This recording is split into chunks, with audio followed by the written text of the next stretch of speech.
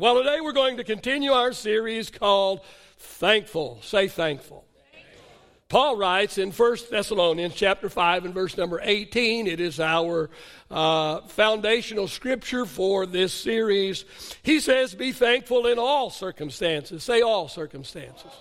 Yeah, be thankful in all circumstances, for this, say this. This is God's will for you who belong to Christ Jesus. So the will of God for us is to live with an attitude of gratitude, practice thanksgiving, being thankful all the time for everything. Well, so far we've talked about being thankful for the cross, and we've talked about being thankful for hope. Today I want to address the subject of purpose. Say purpose. Being thankful for purpose. How many are thankful for purpose?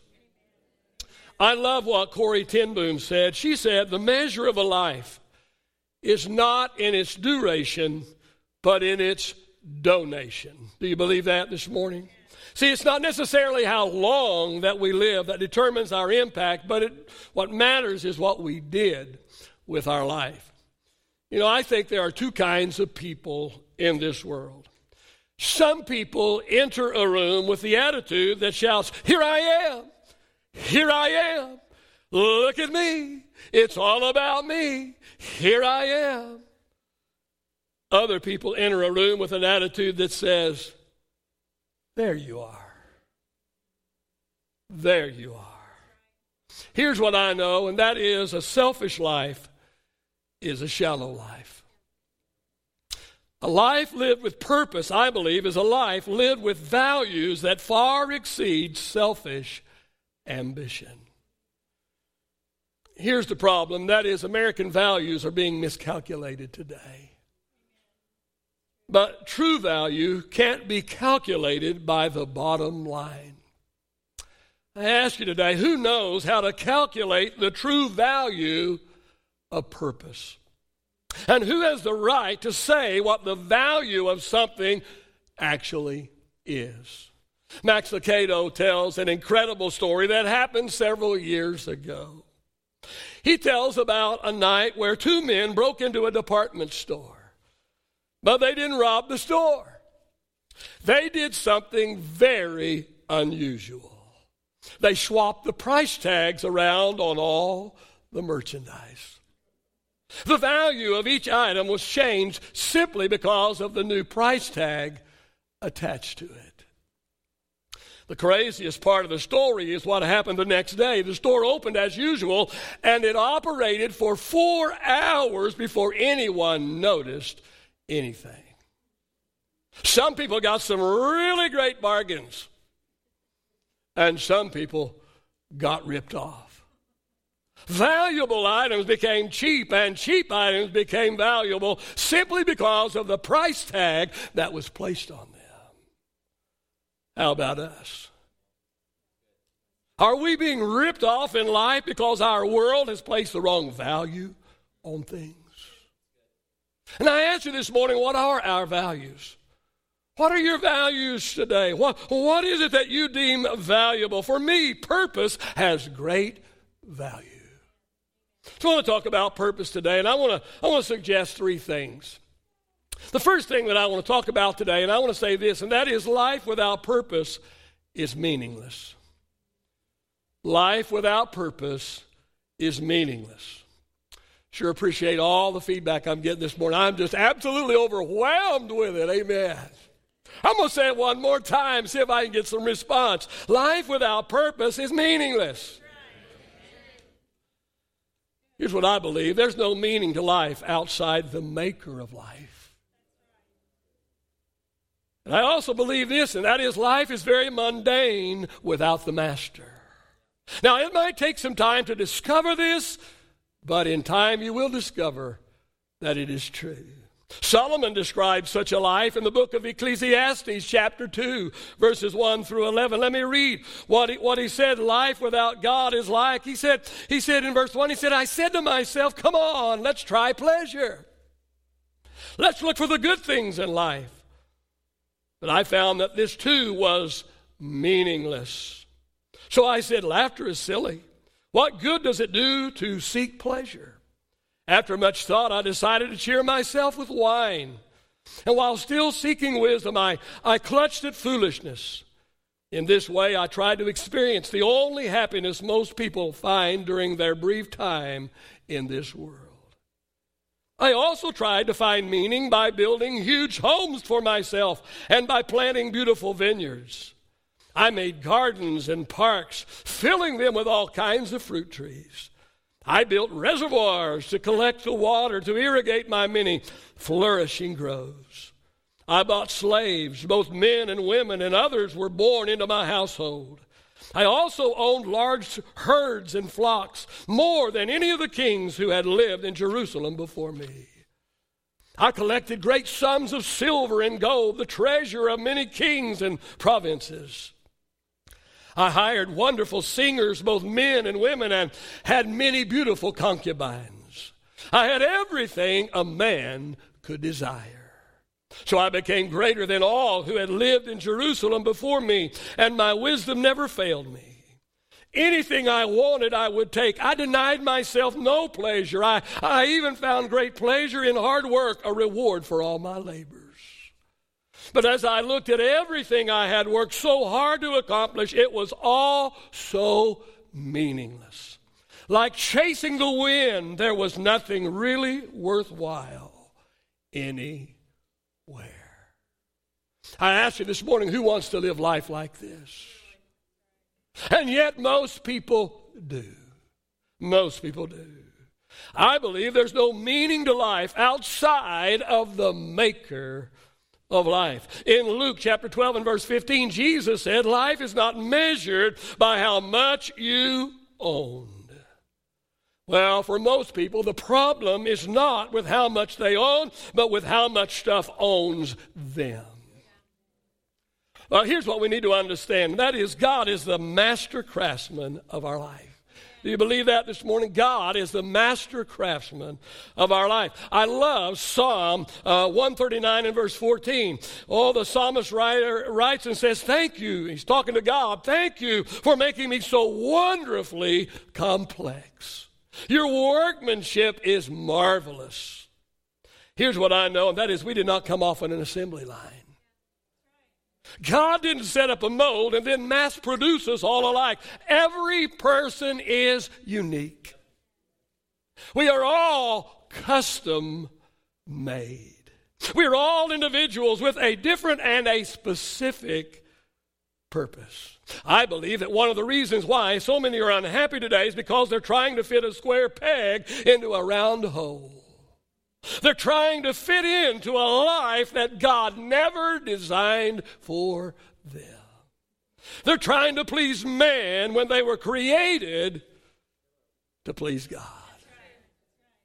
So I believe that life without purpose is meaningless. The second thing I want to say today, and that is this: life with purpose is meaningful. Now, please understand that I'm referring to the purpose that God has for us. So when I talk about finding your purpose, what I'm really saying is find God's purpose for you. Now, here's what I believe this morning. That is, fulfillment comes to those who are doing what they were meant to do. Fulfillment comes to those who are doing what they were meant to do. Now, when I say fulfillment, I'm not saying mere human happiness. That's not. It might contain that, but that's not necessarily what I'm saying. I'm not saying that every day is going to be like a trip to Disney World. I'm not saying that every day is going to be an up day. Every day is going to be better than the day before. I am saying that people who discover and then pursue their life's purpose will find much more happiness and find much more fulfillment than those who don't. Paul wrote in Philippians chapter 4, verse 11 through 13, he says, I have learned to be content with whatever I have. He says, I've learned the secret of living in every situation. Whether that situation is good or whether it is bad, whether I have much or whether I have little. He said, I can do anything and I can do everything through Christ who gives me strength. I believe that Paul lived a fulfilling life because he lived a purposeful life. Well, here's what I also believe this morning, that is life lived with a mission is a life well lived. Life lived with a mission is a life well lived. Guess what? We leave it all behind when we die. Did you know that? Somebody said, I've never seen a hearse pulling a U-Haul. We leave it all. We might have a lot or we might have a little, but we leave all that we have behind. So I ask you this morning, are we living our lives for money or are we living for a mission? And our mission should be as simple as pleasing our master. That's the mission that you need to have in your life. It's simply to please the master. Now, I may go about it a different way than you do. I may have, and I will have a different direction to take in my life than you. But at the end of the day, the mission that we have in life is simply to please the master. So that when we live this life and we stand before him on Judgment Day, we hear the commendation from him, well done, good and faithful servant. In Matthew chapter 25, verses 14 through 30, Jesus tells the story about a master who called his servants together. And the Bible says he called these three servants together, and he gave each one of these servants a different amount of money. Now, you could look at that and you would say this man is not being fair, that this man, is being better to this one and this one than he is to this one. But no. The Bible goes on to say that he gave these three men what he gave them. He gave it to them according to their ability or according unto their capacity that each one individually had. See, we look at somebody else and we might want their life. Might want their ministry. We might want, their position. But the truth of the matter is they have the capacity for 5 and we only have the capacity for 2. And because God loves us, he doesn't put us in a place where we do not have the capacity for. It's not that God's being better to them than he is to us. It's that God loves us and cares for us, and he knows what our abilities are. He knows what our capacity is. That's why every day I ask the Lord to stretch my capacity. Amen? Stretch our capacity, Lord. Well, you know the story. The master went away for a while, and when he returned, he called each one of these 3 servants in, and he asked them, what did you do with what I gave you? I gave you 5 talents. I gave you 2 talents. I gave you 1. What did you do with what I gave you? Exactly what the Lord is going to say to us when we stand before him on the judgment day. At the judgment seat of Christ, he's going to ask us, what did you do with what I gave you? Well, you know the story. The 2 servants who chose to try and please their master by working hard and doing what they could with what he gave them, they were given a commendation by their master. Well done. Well done. Good job, guys. Thank you, guys. You did what I wanted you to do. Well done, good and faithful servant, the master said to them. The one who chose to live life without purpose. He dug a hole and he buried the 1 talent that he had been given. He chose to live life without purpose. He chose to live a life of self-pity, playing the life's not fair game. Oh, life's not fair. He gets 5, he gets 2. I just get this 1 measly talent. And so he lives without purpose, living in self-pity, playing the life's not fair card. Oh, singing the they got more than me song. The Bible says this one received condemnation from the master. I ask us today, how are we living our lives? Are we living in misery or are we living with a mission? I believe life lived with a mission is a life well lived. All right, we've said that life without purpose is meaningless. We've said life with purpose is meaningful. Now let me help you with this. Because we hear a lot about purpose, and I preach a lot about purpose. I know, don't send me an email. I know I preach about purpose a lot. It's my purpose in life to preach about purpose. And when you get it, I'll stop. Hello? Let me help you with this. The third point today is this: purpose doesn't have to be a mystery. Purpose doesn't have to be a mystery. People make finding their purpose in life far too difficult. It's just for pastors and evangelists and missionaries. Purpose. They make it some mystical, unknowable, grandiose thing when actually it's very simple. Very simple. The reason why you can't find your purpose is because you're making it too hard. Making it too hard. Most of you are probably already living your purpose. You may not have acknowledged it, but most of you are. I personally believe, I say personally believe, that you can discover your purpose by asking yourself these three simple questions. The first question you need to ask yourself if you're going to discover your purpose is this: who are the main people in my life? I thought I was trying to find my purpose. You are. You are. So ask yourself, who are the main people in my life? Who are my parents? Who are my siblings? Who's my spouse? Who's my children? Who's my grandchildren? Who's my closest friends? Who are the main people in my life? Pastor, do you know what your purpose in life is? Absolutely. Absolutely. My purpose in life includes being the foundation of my family. To be the consistent one, the reliable one, the dependable one. To be a faithful and loyal husband, that's part of my purpose. To be a role model for my kids and grandkids, that's part of my purpose. To be a cheerleader for my friends, part of my purpose. Purpose doesn't have to be a mystery. Your purpose begins with the main people in your life. Be to them and for them what they need you to be.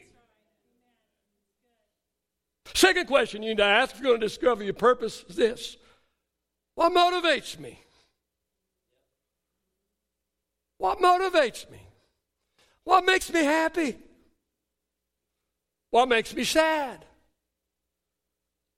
What angers me?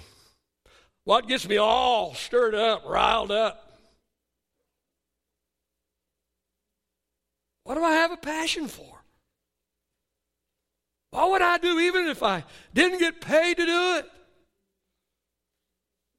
Well, for me, it's preaching. And I've done a whole lot of preaching for free, I'll tell you. I tell people, don't pay me what I'm worth, pay me what I need. I can't live on what I'm worth.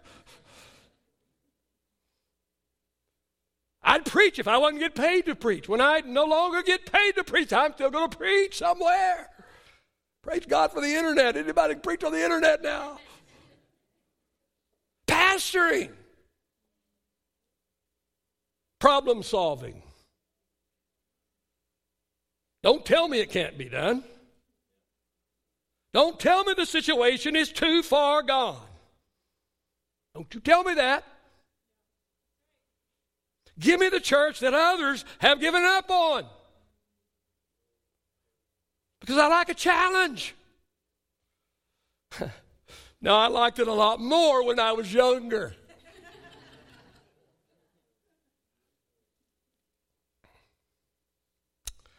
I have a passion for healing hurting people.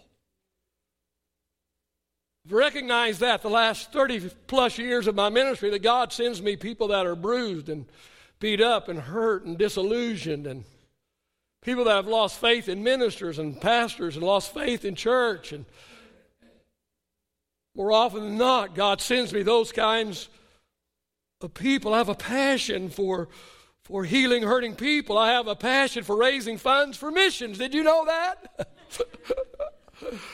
That's why I turn you upside down and shake every dollar I can out of you. And when we get to heaven, I promise you're going to be glad I did. You're not one person going to criticize me when we get to heaven about the money I shook out of you for missions. You're going to have rewards you never would have had if you had never met me. I had a man in my church years ago when I was leaving the church there. He told me, he said, Pastor, he said, now don't you go to that next place and get all nicey. It's the words he said. Don't you dare go to that next place and get all nicey. He said, you just be you. And he said, you keep challenging people to give and tithe and give to missions. He said, I promise you, they'll thank you when they get to heaven. Don't you start getting all nicey. So how many believe I listened to him, right? I haven't got all nicey. Have a passion for healing hurting people, raising funds for missions. Have a passion for helping young pastors. I've been there, done that, bought the t-shirt. I've already lived what they're living. I can help them. Have a passion for helping struggling pastors. Purpose doesn't have to be a mystery. What motivates you? What motivates you? What are you passionate about? God gave you this passion for a reason. Your purpose can be found in your passion. Third question you need to ask yourself today, if you're going to discover your purpose, is this, and that is, where do your major strengths lie? Where do your major strengths lie? My major strengths are confidence and leadership. I've always been a leader. Student council president, captain of the football team, a lead pastor at 17 years old. Who does that? Crazy, confident people. God has used my confidence and strong leadership to take on assignments others were not willing to take on. I'm not saying this to make myself look good. I'm simply making a point. Because now I'll talk about some negative things. My strengths sometimes cause me to be misunderstood. My strengths sometimes cause me to become criticized. I can be overbearing. Hello? I can be overbearing sometimes. I'm told I'm intimidating. I can't tell you how many times people have told me, or it's come back to me, you're intimidating. Me? I'm sweet. I'm gentle. I honestly don't intend to be intimidating. I don't intend to be. It just comes out. I've been called a bulldog. But as I've said many, many times, the assignments that God has given to me over my years of ministry required a bulldog to get the job done. A basset hound couldn't get it done. Purpose doesn't have to be a mystery. Where do your major strengths lie? What is your personality? What are your gifts? What are your talents? What are your abilities? Match these to what you invest your time in. Your life's purpose will lie within the major strengths that God has given you. He gave them to you for a purpose. He gave them to you for a purpose. His purpose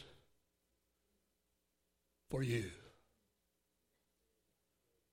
The takeaway of the message today is this: a purposeful life is a motivated life.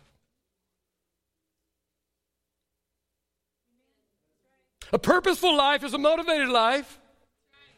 A purposeful life is a maximized life. A purposeful life is a memorable life. Father, I thank you for this word today. Lord, not my word, but the word, the true word of God in this somehow. Lord, the true word of God. I pray that you will use it today, Father. You will use it today. God, I am so grateful and thankful, Lord, that you've allowed me to live life on purpose. I pray you'll help us today, Lord, to encourage people to discover your purpose for their life. And most of them are already involved in it. They just need to recognize it and be grateful and be thankful for it.